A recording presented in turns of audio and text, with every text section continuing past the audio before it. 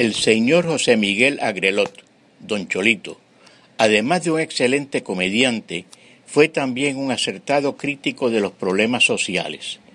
Una vez comentó que desafortunadamente ya había pasado el tiempo de los don. Se refería a don Luis Muñoz Marín, don Luis Ferré, don Pedro Albizu Campos.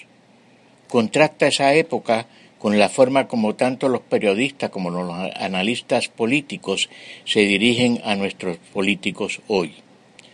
Un tío de mi padre fue legislador para los años 30.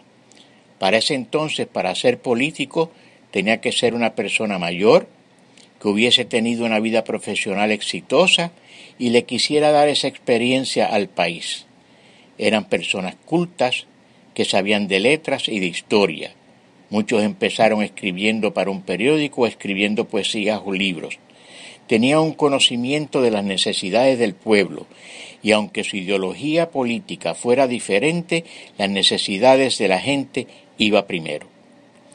Hoy parece ser que a muchos políticos les atrae el poder, la fama y el sueldo, pues algunos no se podrían ganar privadamente lo que se ganan en el gobierno. Su lealtad parece ser más para el partido que para el pueblo que lo eligió. Son atacados por los medios de comunicación social para obtener ratings y en ocasiones no pueden confiar ni en los de su propio partido. Es una pena que a veces uno se sienta que no hay nadie representándolo, ni velando por resolver los problemas que vivimos.